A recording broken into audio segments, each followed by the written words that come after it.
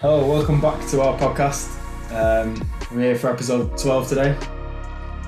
We're taking a different sort of approach to the pod, where we're not going to be sort of relying on articles too much, because me and Cam felt like we talk about the article for like a couple of minutes and then move on, go on tangents and just end up waffling on about other things. So yeah, we're taking a different approach this week.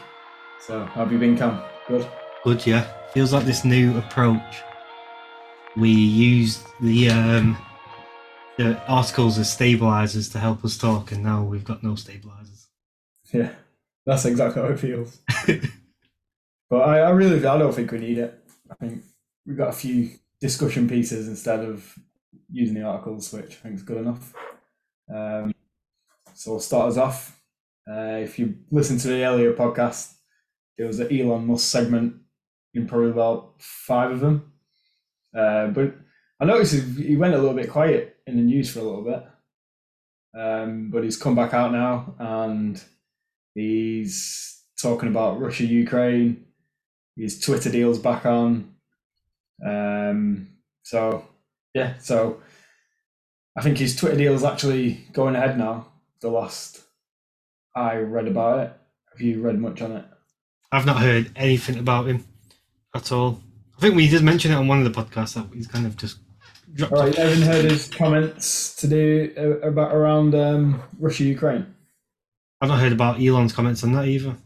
All right, well, basically he said he proposed a deal, what Ukraine should propose to Russia to basically stop the war. And if you remember when the war first started, Elon supplied Ukraine with Starlink. Starlink. Yeah, I remember that. So they've been using that for like a lot of military communication. So then Elon came out, I think it was last week or the week before, and said, basically tweeted a deal that Ukraine should do with Russia and basically try and stop the war and stop it escalating. So Peace. Is it related to peace talks? Yeah, peace talk deal. Okay. But what's Ukraine's prime minister called? Zelensky? Yeah, something like that. That's it, Zelensky. He basically didn't agree with what Elon was saying and kind of turned against him. Another ambassador in Germany, a Ukrainian ambassador in Germany, basically he literally told him to fuck off. Oh, right. Well, them exact words. Yeah. So, but after what Elon's already done for the country, for them to sort of, and all he's doing is trying to make like peace in the region. I can see where that's sort of coming from is like Russia's taken this territory away from us, so they want to fight for it. But Elon's just thinking, how can we end this war as soon as possible? Because it's causing the world more issues than it's worth, really. Yeah, it's not causing any good. And I don't really know much about the history of the areas which Putin took over. Do you know much on that? No, but I know that I think they're quite heavily populated with Russian people from Russian origins. So they're quite pro-Russia anyway. Yeah. Yeah, I knew they were pro-Russia. Well, that's what the referendum came out and said. It's hard to know what's actually going on because we're hearing the narrative that the West want to push on us, which we're seeing more and more that it's not actually the full picture. So it's hard to actually know what's going on. Obviously, we can use our own sources, but then how reliable are those sources? It's hard because there's propaganda from like the Western media and there's propaganda from the Russian media. Yeah. The truth obviously lies somewhere in the middle of them both. But it's sort of like, how can you work out the truth if all you're being fed is lies from both sides? But at the end of the day, I think it's getting to a point now. The war's like it doesn't seem to be de-escalating by any means. I felt like it was de-escalating. We weren't really hearing much about it, but then this past couple of weeks, it just seems to have escalated tenfold. Well, yeah, over the weekend it escalated Yeah, because well, since the pipeline, I think, yeah, and then the pipeline, and the referendums. it was the pipeline first, then the referendum. So they took over them places, and then following that was the bridge Yeah, blew up, and that then was this weekend, wasn't it? And then yeah, and then in retaliation to Ukraine or whoever blew up the bridge, Russia then bombed certain embassies and government buildings within Ukraine. So I heard something that Putin said that he wants to. What was it? I don't know. I can't say the exact words, but it was along the lines of if they try and do anything after he's taken those places, if they try and do anything, Ukraine, he will retaliate, but he wants to do it with as minimal casualties as possible. So I don't feel like Putin actually wants this war. It's hard to say that because obviously he wants to take that, but I think he's seeing Ukraine as more of a threat than. And if he just sits back and let them be a threat, then they're just going to end up walking all over Russia.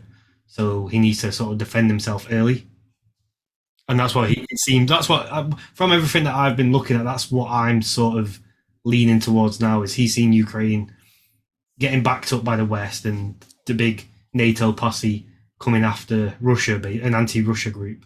He's seen it as a threat, and he's trying to defend against that threat early rather than later. And he is doing it sort of somewhat civil in comparison to what the media's portraying it as, and in comparison to if he was an actual maniac as we thought he was, then he would be doing it in a completely different way. Yeah, it'd be a lot more aggressive than how he has been. He seems to be a bit more tactical in his thinking, which if it's if the media is making out that he's some psychopath, so but from his actions, it doesn't really seem like he's just wanting to bomb the shit out of Ukraine. Otherwise, that would have happened in March, and he would have just destroyed all of Ukraine, and then nothing's left. But he's not done that, and I think he's using nukes as a bargaining chip for the West to sort of bow down. Yeah. But I just don't know which way it's going to go. Well, did you watch yesterday's Redacted? No.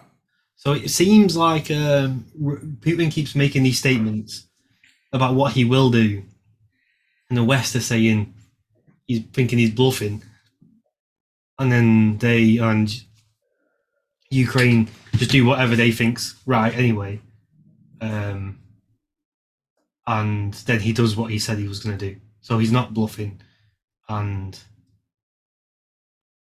I don't know. I think the West and Ukraine need to be a bit careful because so the media showing him as a threat to Europe, but then Russia's seeing Ukraine or NATO as a threat to Russia. Like, who can possibly win this when both sides? Both sides are seeing each side as a threat. Yeah, it's there's no, and then obviously each side don't want peace talks. There's no happy ending in this, and I don't know. Do you think Putin would want peace talks if this is what I feel like? Putin might, and I don't have the whole picture. I'm just going off what the information I know at the moment. Putin, now he's taken them areas, might be willing to calm down as long as everyone else calms down, and the US stop pumping so much money into fucking Ukraine. I think from my limited knowledge of what's going on is if NATO and Ukraine said, Russia, you can have the regions you've taken, like they're yours, and Ukraine will not join NATO, then everything just ends there. Yeah. But it seems like there's a lot of corruption in Ukraine, which Putin's a bit afraid of. Well, Biden's son was working in Ukraine, and the money that he was making there was being paid into Biden's bank account. Biden was working in Ukraine, wasn't he? Like years ago. I don't think he's always been in Congress, so he was Obama's vice president. Before that, though, was he not linked with Ukraine as well? I'm not sure, but I know his son was working there, and that came out during the elections, and the media sort of just like brushed it under the carpet. As they do, very fast. Comes and goes, that information, very Bit fast. of a coincidence, isn't it? Joe Biden comes into power, his son's been working in Ukraine, this comes out in the media before he's elected, and a year into Joe Biden's presidency, or just over a year, Russia and Ukraine go to war. And now the US and Europe are funding Ukraine, the war, giving Ukraine billions of dollars a week to fund this war. It's well, something smells fishy. Yeah, that's what I guess, as we were discussing, our whole channel's sort of built on this culture and society problem. But if you look at the previous wars, people are now finding out we wouldn't be having this conversation if we didn't know that this shit happens. Where Iraq, they fucking bullshitted to go to Iraq. Afghanistan, they bullshitted to go to Afghanistan, and then now it's Ukraine. So, but now it's happening, and everyone's sort of like, "Hold on a minute, you've fucked us about so many times. What's actually going on?" And because we're in the information age where we get access to all of this other information, we're not just tied to mainstream media. I think this is like an optimal.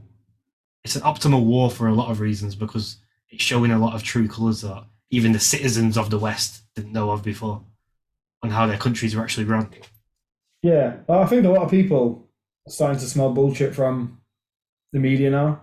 So they're starting to question everything the media is saying, which is quite dangerous in a sense. Sometimes I think about it as me because I question everything that's in mainstream on a mainstream narrative, but and then you look at alternative sources of information, and how do you know that's not bullshit as well? Do you know what I mean? And because these independent journalists that have channels, somewhat like us, but they actually do the journalism and the in-depth research. We just discuss topics on this. Same with Joe Rogan. He sort of just discusses the topics. He has many people on, but then you get like the Breaking Point, Redacted, who are doing the research themselves and portraying it to us. And yeah, I find it better because they're not actually putting much of an opinion on it. They're not really pushing anyone. They're just saying, this is what's happened. This is what it looks like. But you can still build up a narrative just from displaying certain points. That's what mainstream media do anyway, is they just build a narrative based on which points show you. For example, there was a craze not long ago where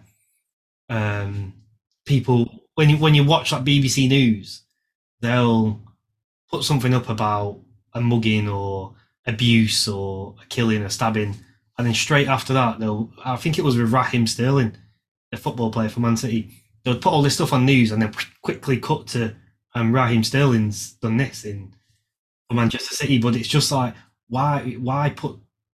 It's the way that they sort of just blend the narrative to make you subconsciously think differently about the world. Yeah. But yeah, that's what we're saying is that even these independent journalists, they are independent. It's up to them how they want to portray the information. Exactly. Then at least you've got a selection of independent journalists rather than BBC News, Sky News, CNBC, all these news things. Like they're all spouting the same information, like they're giving the same narrative, all of them. Whereas independent journalists, like Breaking Points is very different to Redacted. But it's just sort of, you have to listen to, I think you feel like you have to listen to a few to keep a balanced head, otherwise you can fall like too deep into one independent journalist narrative. Yeah. Um, They do dig in different ways as well, because obviously I can only really compare Redacted and Breaking Points because they're the ones I listen to the most. Slowly getting into a bit of Tim Pool at the moment, who I'd say is an independent journalist. But they're both sort of singing from the same hymn sheet, although Tim Pool is very similar to Redacted. Wait, Tim Pool? Yeah. Yeah, Redacted go a shitload more sort of deeper than Breaking Points do, because I think Breaking Points just provide the information, and they don't, not that they're scared, they don't want to push across like a narrative, or they don't want to push across a opinion. They just say straight facts. Redacted have a bit more of an opinion on it, but it's one of them. They've got people? How many people tune in? Like hundreds of thousands of people tune into their live show. I don't know how many people are tuning into mainstream media anymore. Yeah, I don't think I've not watched like normal mainstream news for ages. Maybe when the war first kicked off, I watched it on there. Now, when the war first kicked off, I was already fed up of it from the COVID of the shit. Yeah. The only time I actually watch it, and I don't even listen to it, it's just on when I'm in the pub, because they, for some reason, just put BBC News on. And then they have subtitles on it, and I think I was in the pub when it was the Queen's funeral celebrating, or mourning, what do you want to call it? Celebrating her life and mourning her death. And yeah, so that's one time I was actually quite happy to watch the news when the Queen had passed, because it was it couldn't have been biased information. It was just covering her life. Yeah. But yeah, so has Elon still got Starlink up in Ukraine then? Yeah, I think it's still running there. Hmm. I've not really looked into whether he's taken it down or not, but I assume it's still running. It would be good to see how it works out. That he needs to be careful because Russia could take out his satellites. Well, he's not doing anything wrong. Well, in their eyes, yeah, providing Starlink is somewhat wrong, but if he's calling for peace, he might have had a similar epiphany as a lot of people have had in this war, is more than meets the eye. Yeah. I think as the war's gone on, what are we 8 months into it now? It's becoming more and more apparent that, well, more, I don't know, people maybe putting two and two together a bit more now and figuring out that there's a lot more than meets the eye. But I do feel like it needs to come to an end. Yeah, well, people don't need to die, do they? Over some people. This is the problem, right? Is what I think with war. I'm 26, so previous wars, I was a bit too young to even comprehend what a war actually meant. Looking at it at this age now, with the stuff that I know, innocent people who have fuck all to do with the agenda of the global elites are getting fucked over because of some shit that they're trying to sort out. Yeah. It's like people are just like me and you, just want to live our lives, want to enjoy time with your friends, enjoy fast time with your family, do your work, and there are people who are their lives are being affected by other men, mainly men in those positions, just by their egos, not wanting to back down, wanting more territory, You say mainly men. We've got Liz Truss, who's got a fucking weird ass ego. Yeah, that's true. Not just mainly men, just global elites by their egos. People in power. And it's just raining shit on everyone because they're too fucking stupid. And I would say it's stupid because why you need to kill so many fucking innocent people over... just whilst we're on Russia-Ukraine anyway, I've got something funny to share. I'm going to share screen a video. It's 2 minutes long. I'm stealing it because it was content from Redacted yesterday, but I just want to show you it and anyone else that cares. So this, before I play it, I'll tell you what it is. It's a Russian advert about people who are leaving Russia to go and live in America. I don't know when it was released or when it was made, but just fucking watch it. It must have been relatively recent. Can you see my screen? Yeah. Как я давно хотел это сделать. В Америку летите? Да, переезжаем. Америка самая свободная страна. Страна возможностей. А вы с мужем летите? Да, мы вместе. Он сейчас подойдет. А вот и мой муж. Знакомьтесь. Эмили.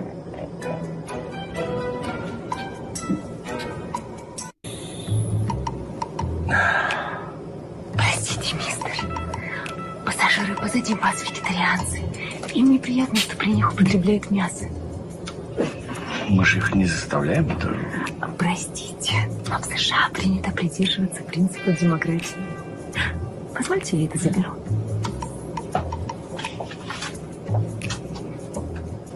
Парень, тут очередь в туалет. What do you want? В очередь, говорю, вставь в туалет. I want to go to the toilet. Простите, мистер, что случилось? Да вот парень без очереди лезет тут. И что? Вы не хотите его пропустить? Я? Конечно, конечно. Его надо пропустить. Мы подождем. Его народ долгие годы терпел притеснение белых. Мы перед всеми афроамериканцами в долгу. Простите нас, сэр. Прошу вас.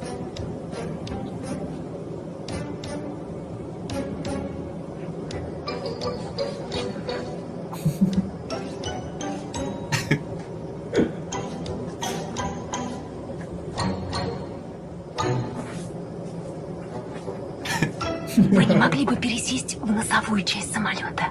В смысле, я один? Yeah, the rest of it's not that good, but that's the main part of it. That's well funny. That's a Russia advert. They show. On TV? I think it's just on TV. Yeah, it's just a propaganda advert mocking. It says Russian propaganda mocking those who leave Russia for America. All right. It's like it's a comedy, Yeah. but everything's It's true. true. This guy goes, "This isn't a propaganda video. It can't be a propaganda video if they're all telling straight facts in it." Oh. Weird, like, when you watch that video and you see it as like a comedy. But that is the lives we're living. Yeah. It's well, yeah, we know it's true, and yeah, the land of opportunity. All you can do is laugh about it. Yeah, there's nothing else you can do. Do you want to go on to another subject? Talking point. Yeah, go on. Do you want to be else? All right, mine. I brought questions. You brought. I think we. Did you see mine? Yeah, but you can remind me Yeah. what your question was. So, yeah, I brought two questions. Aaron brought two talking points. So my question is do you think there's an alternative to capitalism? All right. Yeah, I remember this. I think it is a deep question. Yeah, I've not done any like sort of research around alternatives, but I just thought we'll just discuss it. there's one alternative everyone sort of knows about, communism, which I can't see it being I don't know. I want to look into communism a bit more, but I can't see it being something that I would enjoy or like, because I don't think people are made equal. Just looking at sort of people around me, there's people who perform better at certain things than I do, and there's people who don't perform better at certain things than I do, or people who aren't willing to sort of put the work in, and people who are willing to put the work in. And I don't think they should be rewarded. The people who don't put the work in shouldn't be rewarded the same as people who put more work in. I can't see a sort of a reward in communism that would keep you motivated to put work in. I understand there's a massive, at the moment, probably since 2008, the gap between rich and poor has just fucking gone huge. And that's why a lot of people, I can see why people are calling for equality, but there needs to be something else sorted out first. And I think the people who are arguing for communism and socialism are missing the bigger picture. And the bigger picture is there's a lot of fucking corruption in the world already.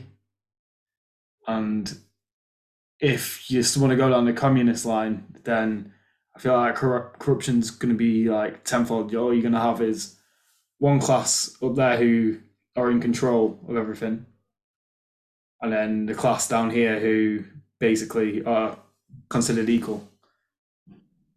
It's never going to work where everybody's on the same,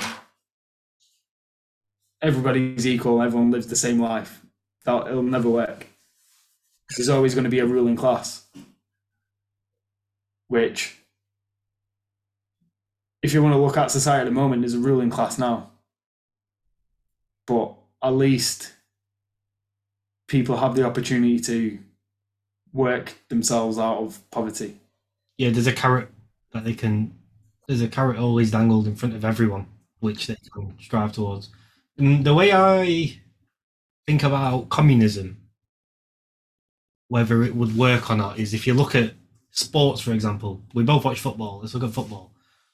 Imagine you've got Manchester City and you've got Arsenal. I'm a Man City fan, Aaron's Arsenal fan. And everyone on there is on the same amount of money, or whatever they get in the communist world. Everyone's considered equal.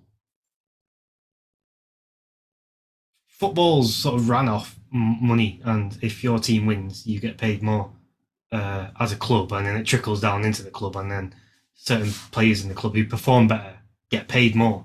And that's what, as a team, you want to win more, so your club can earn more money. So, and you want to sort of lead your team to win more by scoring more goals, having more assists, whatever, saving more goals from conceding, saving yourself from conceding more goals. And the only way that players really want to try and perform and get better and better and better is by having a monetary sort of reward at the end of it. Because let's say everyone's on £1,000 a week in football.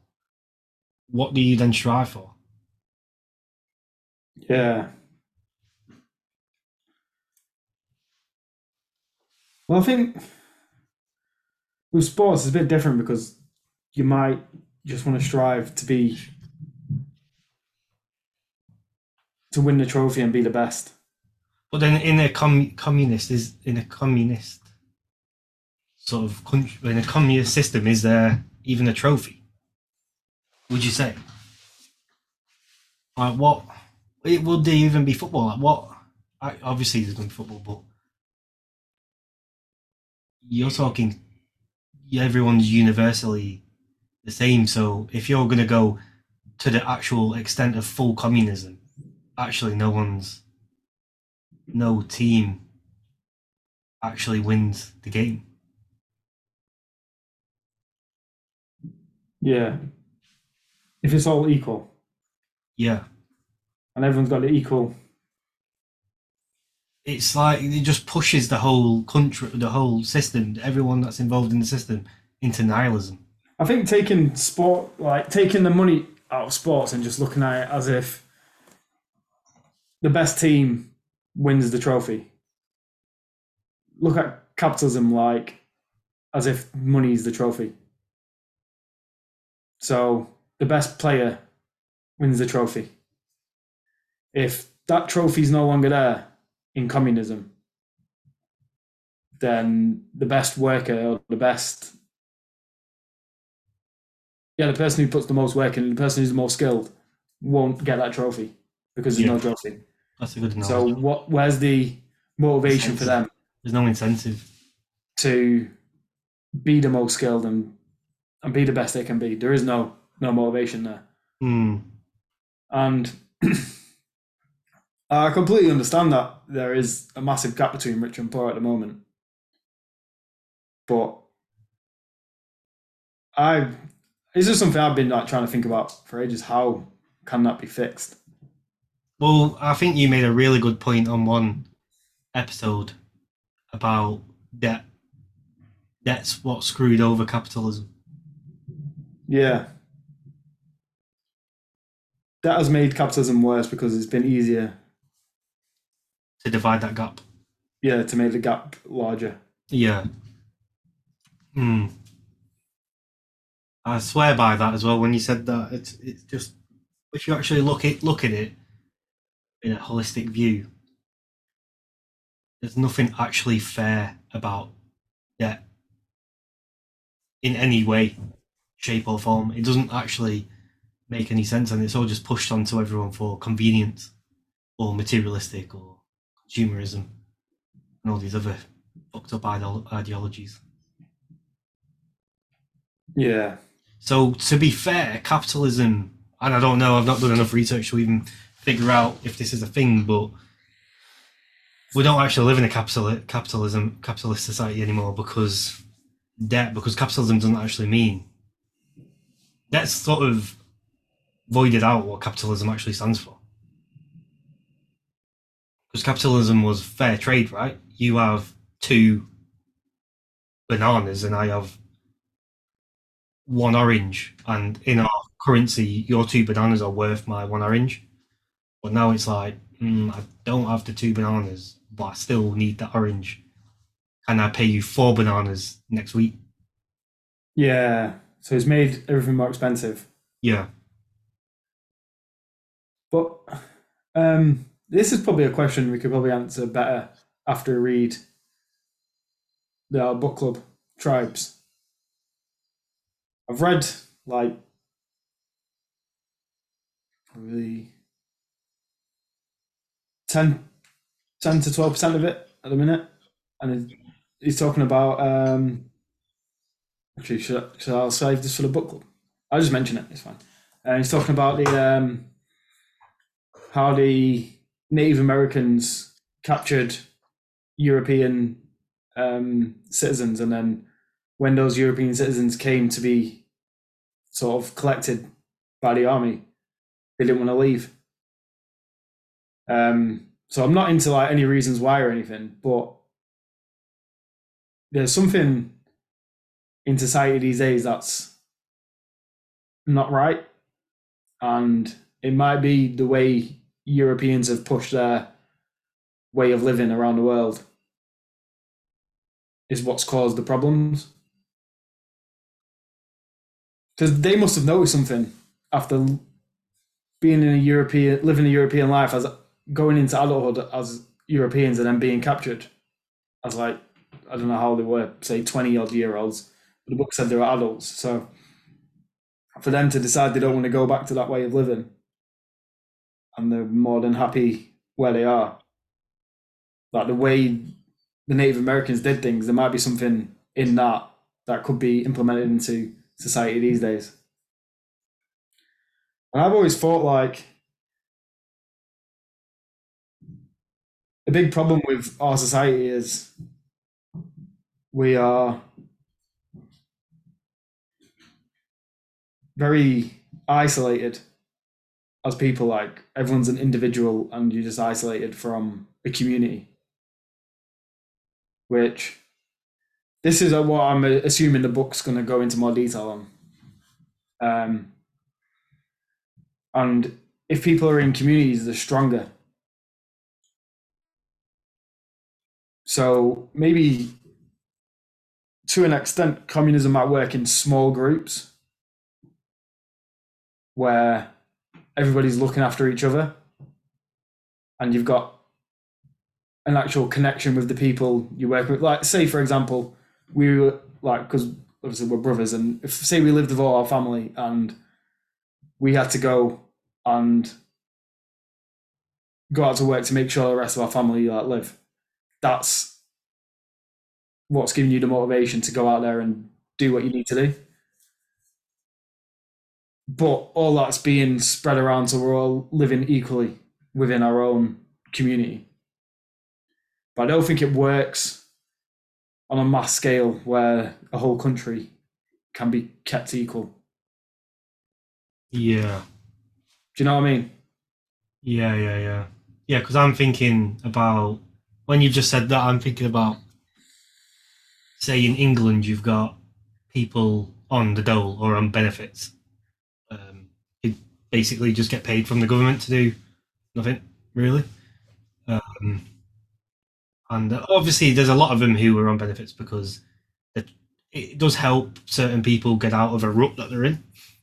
If they really do hit rock bottom and they need a leg up, then benefits are there to help them get back on their feet and try and get off benefits, basically. But then there's a lot of people who sort of see it as, oh, you want to give me money to do nothing? Thank you. I'm going to do nothing and take the money. And I think it sort of caused a divide in that sense because people aren't striving towards the same objective, the same goal. Like what you've said there about in a smaller group, you're all striving to take care of each other. But because it's on mass scale and you've got people that are literally small amount of people, but I don't know actually how big it is. It would be good to look it up. That just live off benefits all of their life. And then they're the ones that are saying, oh, the rich should get taxed more. But to funnel what? Just to funnel more people on benefits doing nothing. And then that's what's going to sort of turn into that universal basic income on everyone. But there's no... And then on top of that, like what you've just said there about them families that just live off benefits, they've got no sort of motivations to do anything at all. Yeah, and if that was in a smaller group and somebody was sort of behaving like that, you'd say to them, like, come on, pull your weight, like, yeah, just do something after each other. Yeah. And then if they don't pull the weight, then they'll just be cast out. Yeah, there will be repercussions for your lack of actions. If you're lazing around eating all the food, then yeah, and that's what's happening with a big community. I think it's harder with a big community. It's harder to find balance. So what you're talking about there is finding balance within a small group, which is a lot easier. Yeah, if there's a group of 10 of you, then you can find balance. Like, okay, they're cooking. It's like on Red Dead Redemption, for example, Red Dead Redemption 2. You're there, like, set away from normal life.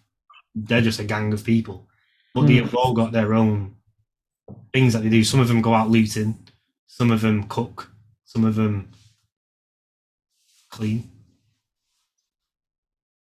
I think I lost you a bit there. Yeah, what were you saying? Sorry, my internet's going a bit weird. Where did you get me from? Red Dead Redemption 2.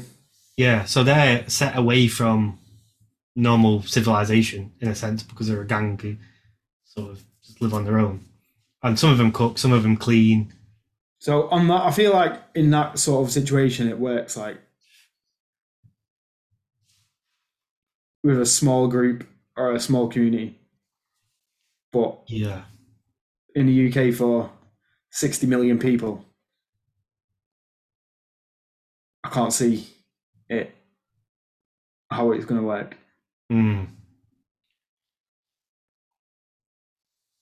Yeah. Without having somebody in control who's got control of everyone's sort of lives. And Well, you need someone fair in control, and let's be honest, the majority of people that are going to be in control are not going to be very fair. yeah, It's all monetary gain at the end of it, isn't it? If you even Donald Trump, like, love him or hate him, he was only doing that role for monetary gain. Like obviously not only, but that was, if you come to the end of the line, he's walking out with his pockets a little bit fatter than when he first went in. I think it's a very complex question, like capitalism versus communism. That Yeah. is something I feel like we should look more have a look into more detail. Yeah. And try and figure it out. I brought the question in because we did discuss about doing an episode on capitalism versus communism, so I thought I'll bring it in, get our questions and our ideas floating, and then we'll go away and do some research and have a proper conversation on the channel. Let's pick a book for it next year, I think. Yeah. And then that should give us a better understanding of it all. Yeah. Oh, so I told you what happened with the book. So I'm reading 2 books, Tribe, for the book club, and then I'm trying to read I think they call it a monster classic. I'm going to try and read one a year. So I'm reading The Rise and Fall of the Third Reich. Right. So my dumbass picking up my Kindle the other day to read Tribe. Thought I was reading Tribe because the book was still open. And I took everything off, so I took pages and everything off, so I can't see anything apart from the words. And I was reading through it thinking, why the fuck are you talking so this? Because when I left the book, it was on about, the Europeans and Native Americans. Yeah. So I was reading it thinking, why has he just jumped from this to Hitler? And I was reading about Hitler for ages. But I'll get to a point with this, by the way. And then I was reading it, and then I was just like, I was sort of relating it to tribes and that whole category of tribes. And I thought, this guy's talking way too much about Hitler. And I was even thinking, you're going to be thinking, this is why I'm reading The Third Reich, because he talks about Hitler so much. And then, anyway, it got to the end of the chapter, and then fucking found out it was the wrong book I was reading. But it made me think after, like, I need to obviously reread that chapter, or that half of chapter which I read, because me reading that thinking it was tribes, I had a totally different perception on the book than what it actually was. Obviously, I took the information from it, but I was reading it in a whole different perception. So then I was thinking, imagine just getting some paperwork and someone saying, oh, it's about this, and then you read it with them eyes on it. You're going to envision it different than what it actually is. So it got me thinking. That's a good point, now. So I guess, like, when you've got an idea about something you're reading, you read that book with that sort of perspective. Yeah. Like, subconsciously, you just got a perspective before you even read the book. It's similar to there's a fine line between something that's funny and something that's offensive, depending on your vision of what's being said or who's saying it or whatever. But if you have like a stand-up comedian, it's probably not that funny if you was to read it rather than hear it coming out of his mouth. But if someone passes you that and says, listen to that, read how offensive that is, doesn't tell you who read it or what is it part of a stand-up, look how offensive that is, you'll read it and think, fucking hell, who's wrote this or who's saying this? And then when you watch it in the context it's meant to be in. Yeah, go on, sorry. Is that someone giving you like a Ricky Gervais transcript and saying, oh, look how fucked up this is? And then he's like talking about like dead babies and Hitler and shit. Yeah. And then you're reading and you're like, fucking hell, this is well fucked up. Like, who wrote this? And if that's not Ricky Gervais, and you're like, oh, fucking hell. But then if you're to listen to it the way he's performed it or the way it's supposed to be the way he's written it for the context it's meant to be in. Yeah. And you'll see it in a different light. So yeah, that got me thinking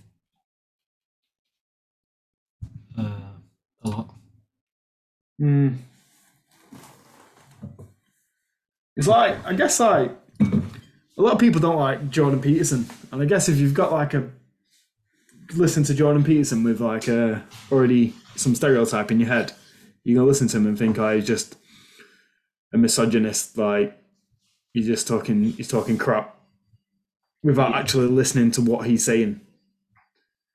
I think a lot of people do that with him. That's why he's so misunderstood. Yeah, that's true actually, because, and this is actually quite, well, basically, when we've been listening to him for ages. I don't know when. I remember you told me listen to this episode on JRE with Jordan Peterson on. And Yeah, it must have been about 2018, I want to say. Yeah, probably about 2018. That's 4 years ago. So I listened to it, and then I got kind of hooked on him in terms of like, who is this guy? Like, well, why does he know so much shit that makes sense? And because I think he was like the first of what would you call him? Like a thought leader. I don't know. The first sort of one that I've come across, listened to, and sort of resonated so much with. So I started listening to him more, listened to his GQ thing, but I listened to him from a good place. Like that podcast episode he did with Joe Rogan was amazing. So listening to his GQ, looking at interview, I looked at it in a completely like, she was offending me that she was trying to be like that to him. But then I continued listening to him, and Kate, my other half, would listen to him as well. Whilst, like, sort of not willingly, but just because I was listening to him, she would overhear or eavesdrop on his videos or whatever. And I'm sure she had a negative. She thought he was not. I wouldn't say she thought he was negative. She thought he was not a nice person in the messages he was trying to portray. And I think it only took. I think she must have seen the impact he had on me for good, like the good way he's changed my life. She must have seen that with me, and now when she listens to him, she loves him because she knows he has the positive impact he's had on me. Yeah. So, good to remember that with everything. Yeah, well, I think Peterson like came out at a time where we knew something wasn't right about society, but we couldn't put our finger on it. And the way he explained it sort of answered questions that we had in our heads without us even asking these questions, because it was at a time where I wasn't asking myself these questions. He answered something that was like a question that I had deep down, like, there's something wrong with society. Yeah. Yeah, he made us realise what was actually going on. Yeah. Shout out to Peterson. We're doing his book in December. December, yeah. 12 Rules for Life.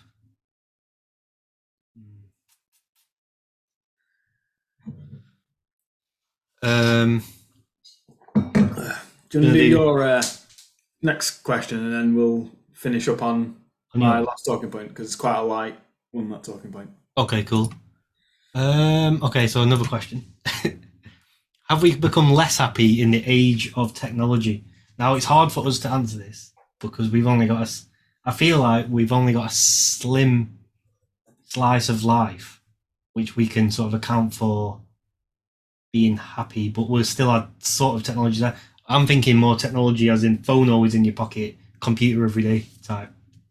Yeah, well, the kind of, when we had no tech or limited technology or like basic technology, was also our childhood. So everyone looks at childhood with rose-tinted glasses anyway.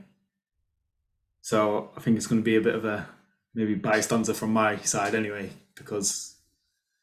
but I do think technology is, it's a hard question because it's made life a lot more convenient, but But what I'm seeing, but just on what you've said there, it's made life a lot more convenient. What I'm seeing flagging up more and more, like over the past couple of weeks or months, is convenience doesn't necessarily mean it's good. Convenience isn't necessarily a good thing. Yeah, I don't think convenience is a good. Too much convenience is not a good thing because you're not having to work, or when I say work, I mean like you're not having to walk to the shop to go and get food now. Like you can just get it delivered. Like things are becoming too easy, where it's making people lazier, and when you're lazy, you sort of fall into a rut easier, and it's hard to get out of that rut because everything's just there for you. You're not. There's no work or there's no thought that needs to go into anything these days. Like you can have food delivered to your door. You've got all your entertainment on demand. You've got your friends and family just a text away. So I think maybe it was Jordan Peter. No, not Jordan Peterson. Might have been Joe Rogan. Someone said it anyway. That, well, it's a known thing that yes, we've become more connected with WhatsApp, Facebook, text messages, but in sacrifice for what, becoming more disconnected with meeting up with your friends, speaking, so like verbally speaking socially with people. Like people, when don't we? It's that convenient, and people have their phones like tied to them so much now. You wouldn't even think, really, do I need to ring this person to ask them this question? No, I can just text them because they're going to have the phone on them and they're going to reply. I reckon phone calls are dying out completely because you get everything's instant messaging all through your device. And even when you're out in the pub or whatever, say I know someone who's out having a drink in the pub, and I probably could ring them, but I don't. I just text them because I know, even though they're out being social, in the still being that slight bit antisocial by being on the phone, or having the phone there, or being on the phone. yeah, and it's actually on a Sunday. Me and Emma went to a cafe, and I left my phone at home because I had like 5% battery. So I said to Emma, "Actually, do you know something? You should leave your phone at home as well, and we'll go out and we won't have any phones with us." On Sunday, Yeah, watch cafe. just a cafe that we went to, like for a brew. Oh right. Yeah, it was after you left. Oh right. I was going to say I thought you were talking about that. No. Yeah, so we went just for like a walk, and I went to a cafe. And I said to her, every Sunday every Sunday afternoon we'll just go out for like a coffee, and we'll just leave our phones at home. Just because, like, we on the Sunday before we went to a cafe, and she got a phone call, and she was just on the phone. Whilst I was sat there, I was like, what the hell? But at first it felt weird because like you're checking for your phone and stuff, but it feels like quite liberating not having your phone on you. Because if someone rings you or something, like it can usually wait an hour and a half. Nothing's like really that much of an emergency. Yeah, I agree. To be fair, even like this podcast, obviously we're doing a podcast which goes on the internet, so we can't really sit on our phones or check our phones or whatever. I find it quite liberating that I kind of look forward to just this sort of disconnect. I know we're kind of still using technology because I'm a fucking thing, and I use Google next to me for looking up shit that we're talking about, but it's I think in this like scenario, technology's something that's made me happier because it's allowed me to do something that I wouldn't otherwise be able to do unless we lived closer to each other. As well, like work-wise, we both work from home, and I feel like that's made me happier in the sense it's given me more free time. And my quality of life's better because of it. yeah, I get that. That makes sense because when COVID hit and everyone sort of had to work from home, it made me realize that a lot about life. COVID kind of helped me in the sense that it made me realize that I don't want the life that I was striving to have before COVID, which was sort of that. Yeah, where you're commuting for an hour and a half every day. You're going into the office, you have to stay there till 5. You leave the office, like, you go home, it's like 6 o'clock. And then you might go out, maybe. You might just eat and then just watch some shit on TV. Like, Yeah. Because there's no way if I was in my past life, it probably wouldn't even come into my head to do something like this, because I'm that sort of, I would have been that sort of lost without not having freedom of thought so much that I wouldn't have even thought to do something like this. plus, with technology, it's given us access to the likes of Jordan Peterson, who changed both our lives, Joe Rogan. It's given us alternative source of media, like Redacted, Breaking Points, Tim Pool, like, shout out to all of them. Without having technology, we wouldn't have access to that. But then, would we be necessarily, if technology wasn't around, do we even need to know this information that they're giving us? Yeah.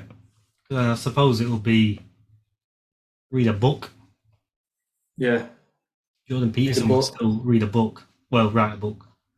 But Yeah, we'd be reading books, and you wouldn't be, the jobs would be doing more labor intensive work, yeah. which I guess would make some people happy who don't do any sort of physical activity. Yeah. You literally just lounge on in front Yeah. of. Yeah. Then those, like, being outside and actually work, like doing some physical work, Yeah. would make them feel better. Yeah, I get what you're saying about having access to all these people. So, because we're in the information age, and because reading a book takes quite a lot of time, as in you can't really read a book whilst you're working, the way we listen to podcasts while we're working. So there might have been more than one, but there's more sort of,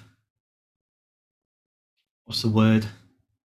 It's more likely that we'll hit a trigger point in our mind, which sort of, and there'll be multiple trigger points as you progress through, but because we've got access to so much information, and we're using this information for, like, the betterment of ourselves and the betterment of other people, that as we progress through the information age, there's more and more trigger points that make us better people, and they can come more frequently. So, yeah, I guess the answer to the question is, have we become less happy in the age of technology? For me, is no. I think I've become more happy, but it's because I utilize technology in a better way. Yeah, this is what I was going to say. I think it's so easy to fall into a trap with technology where it can make you less happy and anxious and sort of distracted. But if you understand the downside of technology and you're able to adapt your life around technology and use it as a tool rather than a way to live, then, like, it's not, technology shouldn't be the center. Technology should control you. You should control technology. So, like, at the minute, I feel like my life, I use technology to get my work done, to do this podcast. And then I'm pretty shit at texting, so I don't really set my phone texting that much. I like picking up the phone and having a phone call with someone, or I prefer even more to go meet them in person. Because that's what sort of brought us to make alternative. Anyway, you moved to London, and we used to have sort of these sort of chats before you moved away in person, and then it became like, I'll give you a quick call to check in, or you'll give me a quick call to check in, and we'll end up talking for a couple of hours about the world. But okay, so what about comparing it to this? I just had this thought. So we've got today's day, right? Technology. And let's say we go back, I don't fucking know. Industrial Revolution, all that shit. Practically technology. Technology sort of helped us mass produce goods. Technology's helped us to become ever more connected in today's day, even though we might look at it as disconnected. Technology such as cars has helped us travel. Planes have helped us travel even further. Trains. But let's say we go back to no technology. Like the only technology you have is a stone axe. And you've got your tribe, your community that you live with. And the only thing you know about the world is I've got my tribe. There's a tribe northeast, which is an unsafe tribe that will attack us. There's a tribe behind us that are friendly. They're okay with us. We sometimes swap berries or whatever. Sometimes we go hunting mammoths together. I don't know. And obviously, then there are other threats or like animals around them, but they know everything about their world in terms of where they are located. So they know the threats of animals, what berries they can eat, what they can't eat, blah blah blah. They know the different tribes around them, what's safe, what's unsafe, where to go at night, where to go in day. And then fast forward to today, with technology, do you not think we've got even more shit to be scared of? For example, they wouldn't know that someone in Russia had a nuclear bomb, if they even had a nuclear bomb back then. They wouldn't even fucking know about it. So it, in a sense, is ignorance. Ignorance is bliss, because you just know what you fucking need to know, and you can be content because you've got enough berries to last you. Well, I think they had things to worry about there that are quite, like if they don't have enough berries, then half the tribes are going to die. Or if they're not prepared for another tribe to come and attack them, then half the tribe's going to get killed, and then the rest will get captured. Yeah, and then disease and people, the kids, like, I think the mortality rate for the children was quite low. I mean, high, no low mortality. Yeah, but you've got to remember, they've got nothing. Back then, they wouldn't have anything to compare it to. So, for example, now, we still have cancer's a thing, people, madmen, murderers throughout. What I was going to say is, I feel like because they had to worry about real shit, now we don't really have as much shit to worry about because our basic needs are met. So we worry about things that wouldn't even affect us. Because I feel like just the human brain is made to have anxieties and worries to keep it alive and to keep us, like, to survive. Those anxieties built into us. So now everything that we used to be anxious about back then has been taken out of the question and replaced. Sort of being replaced with anxieties that are quite meaningless anxieties. To an individual, yeah. Yeah. Yeah, that's a good point, actually. That's a valid point. Because I'd say I wouldn't even say they even really thought about happiness back then. Well, they didn't have time to think about that because they were We got too much time on our hands now. Yeah. We have the most time that we've ever had, and the most people seem to say, I don't have time. Yeah. Stop preaching that slow living.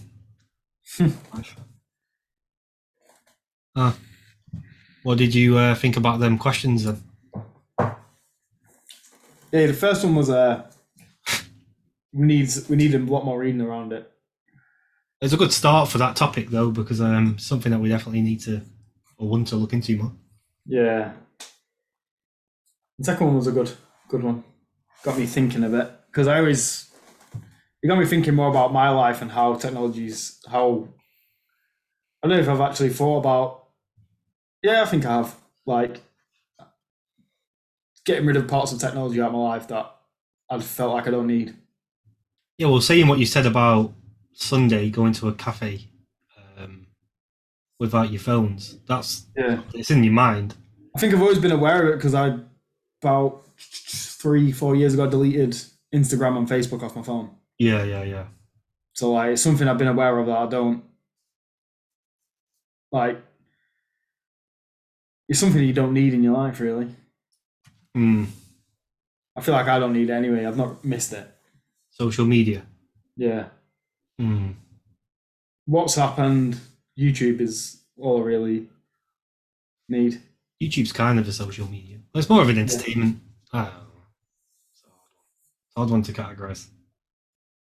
Yeah, entertainment / social media, I guess. It's all social media in the sense that we listen to people talking their thoughts. Yeah. But I think it's something I've been aware of and I've wanted to sort of control how much technology I consume. Yeah. I don't want technology to consume me. Yeah. There's some people it does. It's like you go out with them and they're on the phone and Twitter a lot of the time and Instagram and shit like that. You're having a meal with them while you're on your phone. Yeah. Well, I saw it when I was in London on Saturday when we went to a certain place. You went to the toilet and then obviously fucking Emma and Kate were just, our other halves were just on the phone. So I was just like looking around because I was in London. I don't really go to London that often. And I was looking around, looking at the people. There was a couple next to us and I was looking at them. She was just on his phone. And then the other guy, I just watched him and he was just looking around. I was like, oh. And then I started looking at everyone and I was just thinking, fucking hell, there's phones fucking everywhere. People are walking on the phone. People are on the phone walking. People are just stopped at the side of the walkway just on the phone, searching something. Yeah. It's kind of when you actually stop in some busy environment like that and look around, fucking a bit scary, to be honest. People are just glued to the phones, aren't they? Yeah, and I do it sometimes. I know, like, when I'm just in like a sort of a stale place where I can't, there's nothing, I have no one to talk to or nothing to talk about at that moment in time. And I know I've got like a 5-minute interval. I'll just whip out my phone and go on it.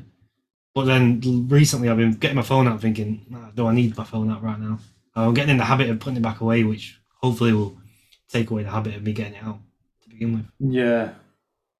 I think it's just like little habits like that you need to change. But even when I'm out with all my mates and stuff, I don't really touch my phone. Unless I've got a football bet or something like that. I'm checking that. Oh yeah. An Aki. Yeah. But that's the only time, like, other than that, like, I don't even think about using it. Do you want to go to next one? Tell me about Saudi. Yeah. So I don't know if you've heard about this. So there are neon cities that they're building in Saudi or proposed build in Saudi, and one of them's called The Line. And basically, what it is, it's 2 skyscrapers built across. You want me to get image up? 170 kilometers, I think. Across what? Yeah, something. Get it up. Put I know neon The Line, and it's going to house 9. Wait, there's a video we can put on actually. I think it's like a 2-minute clip. Neon the Line. Yeah. Oh, the Line. I thought you were saying Line. I know, Line. What is it on the website? Or what is the Line? No, it's like an advertisement clip from Neon. On YouTube, yeah, I put it. I think it's like a 2-minute clip. You can watch it.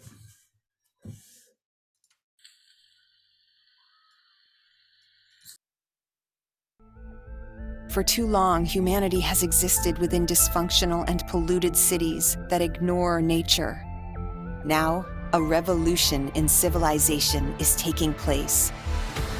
Imagine a traditional city and consolidating its footprint, designing to protect and enhance nature.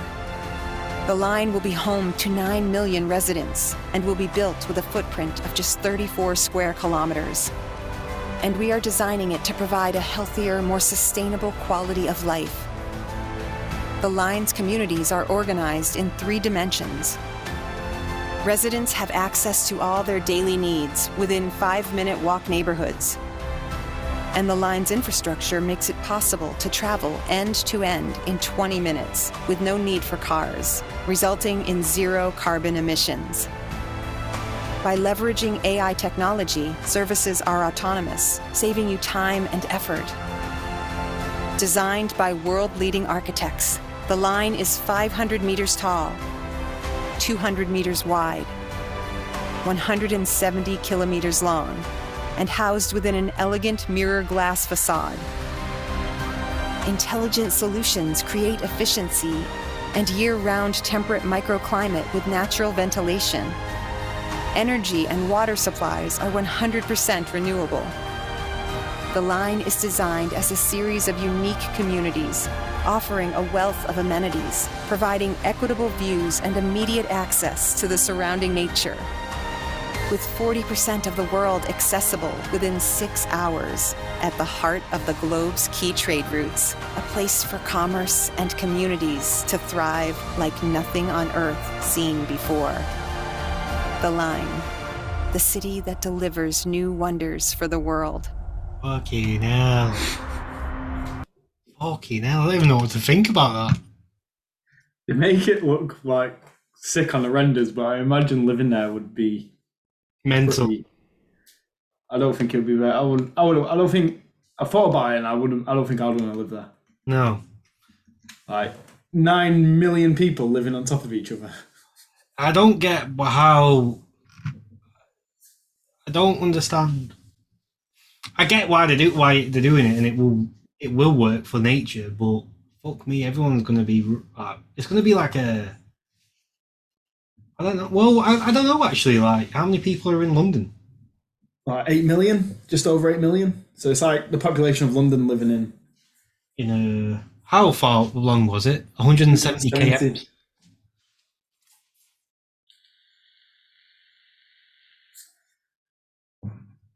That's blown me away. Are they actually building it then, Saudi? Well, I don't know if it's going to work because I think some of the technologies that they want to put in there aren't ready yet. It looks futuristic as fuck. That.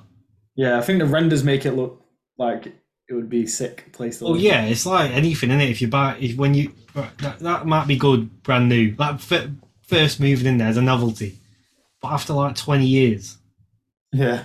it's gonna look like shit because they're not gonna fucking keep up with it that well. Like imagine that in England, they're not gonna keep it up. Imagine that going through like fucking Liverpool to Manchester. It'd be a shithole. Because I'm presuming it's not going to even cost that much to live in there because they're squeezing that many motherfuckers in there. I think it's saying it's going to cost £1 trillion to build. £1 trillion. Have you watched or heard of a series? This is what it kind of reminded me of. A series called Snowpiercer. No, the name rings a bell though. It's on Netflix. I think I watched. Oh wait, are they living on a train? Yeah, so the Earth gets too cold to live on. Yeah. So there's a train that runs around the whole world like forever. And it just kind of reminded me of that because they'll have different segments of it. The segregation in there is fucked because they've got different carts for different classes of people, which they're going to have here. And you're sort of putting on them classes. It's just from the series, just a recipe for a fucking revolution on the train of the lower classes to step up and infiltrate the higher classes. Yeah. That's the vibe I got from it. But it's weird, isn't it? Watching that trailer then, I went through emotions weird. Like I was like, oh my god, this is sick for the environment. And then when it went into a bit more depth of what it would be like inside, I was thinking, holy shit. It looks like some dystopian shit, that, doesn't it? Yeah.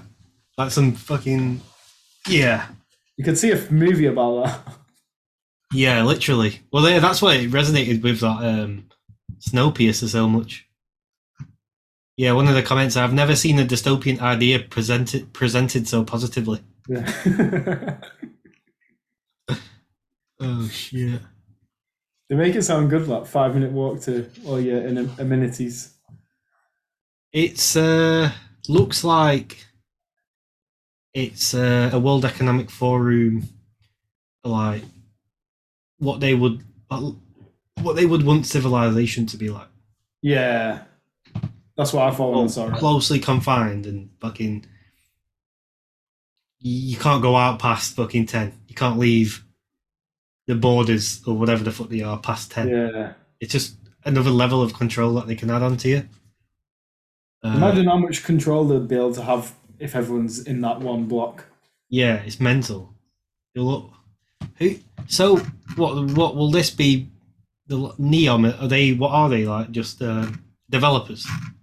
I think so. I've not really looked into Neom. They've got a couple of other projects in Saudi. Do you want me to share this? Yeah. So let's have a look about them.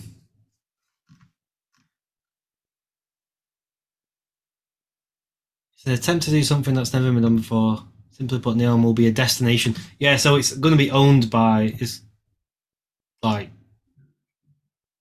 not a government-led scheme. It's a dirty company who are trying to fuck you over. Yeah, globalist-led scheme.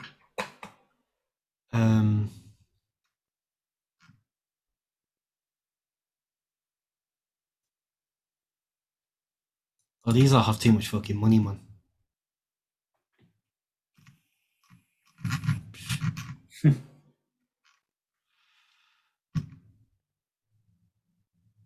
Yeah, I don't know. I feel like something like this, though. Do you want to look at anything on this, or shall I just stop? No, you can stop this now. I feel like something like this, maybe not to this extent. This one seems a little bit extreme. But I feel like these sort of closed communities for the masses are on the way. Yeah.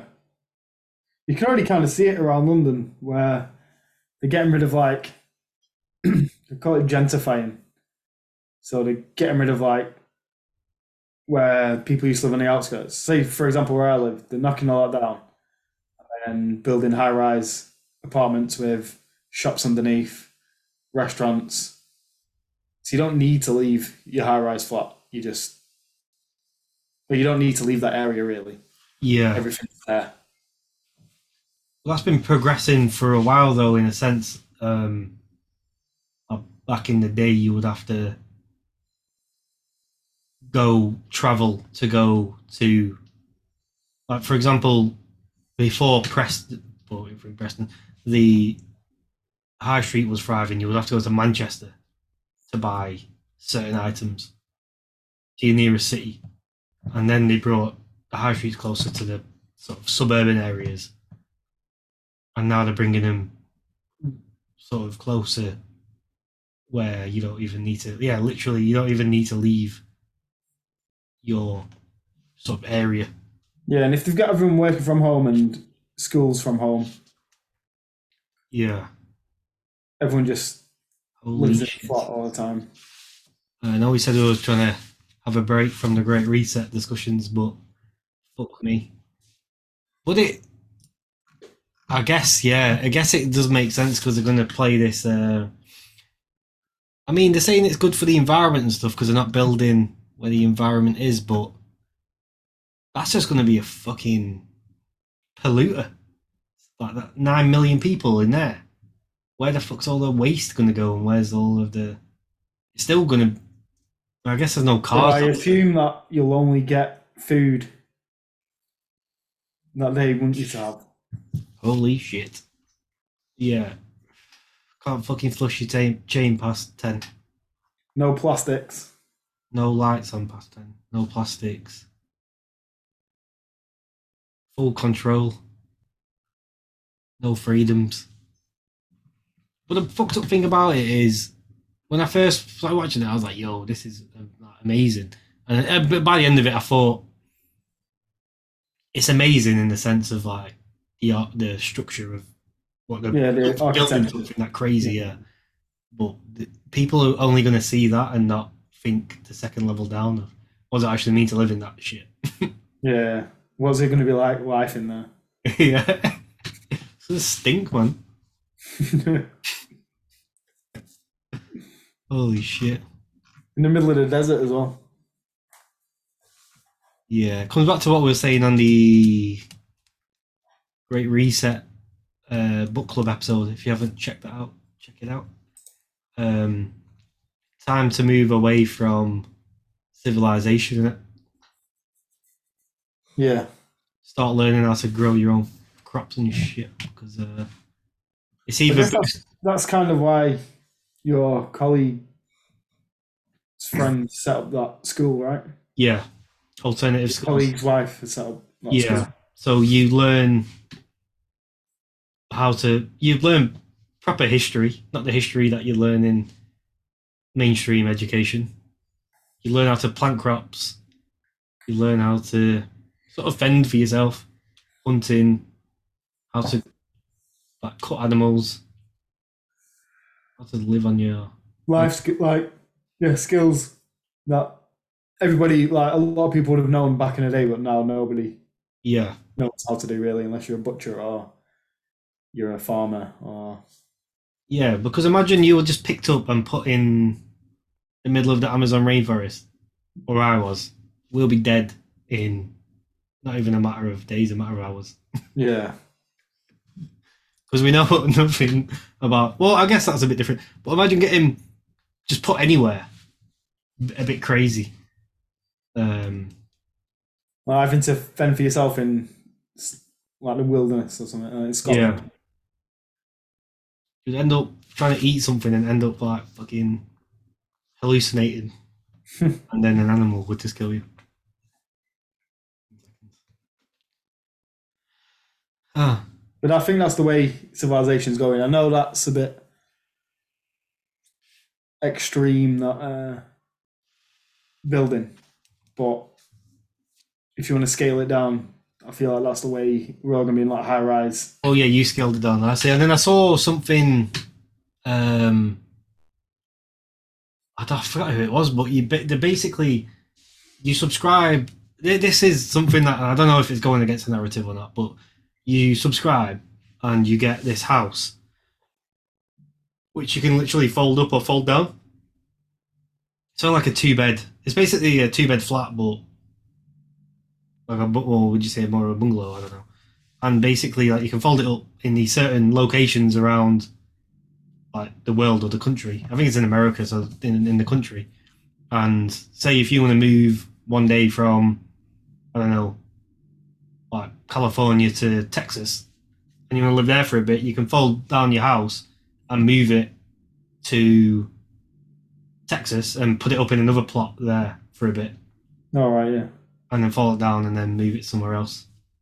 Don't know how important that is, but it just sounds quite cool. Yeah, like a caravan that you can just perhaps. Yeah, just go to all the plots. I guess it is just a caravan living, isn't it? Just a bit more extravagant. Yeah. All right. Shall we call it? Have you got anything else? No, I think that's everything. All right, guys. Thanks for tuning in. Yeah. Cheers, guys. See you next week. Gonna do book club next week, aren't we? Oh, yeah, Bit earlier this month. Tribe's coming next week. Book club. Read it, and then you can review it with us. Right. See you in a bit. All right. See you later. Bye.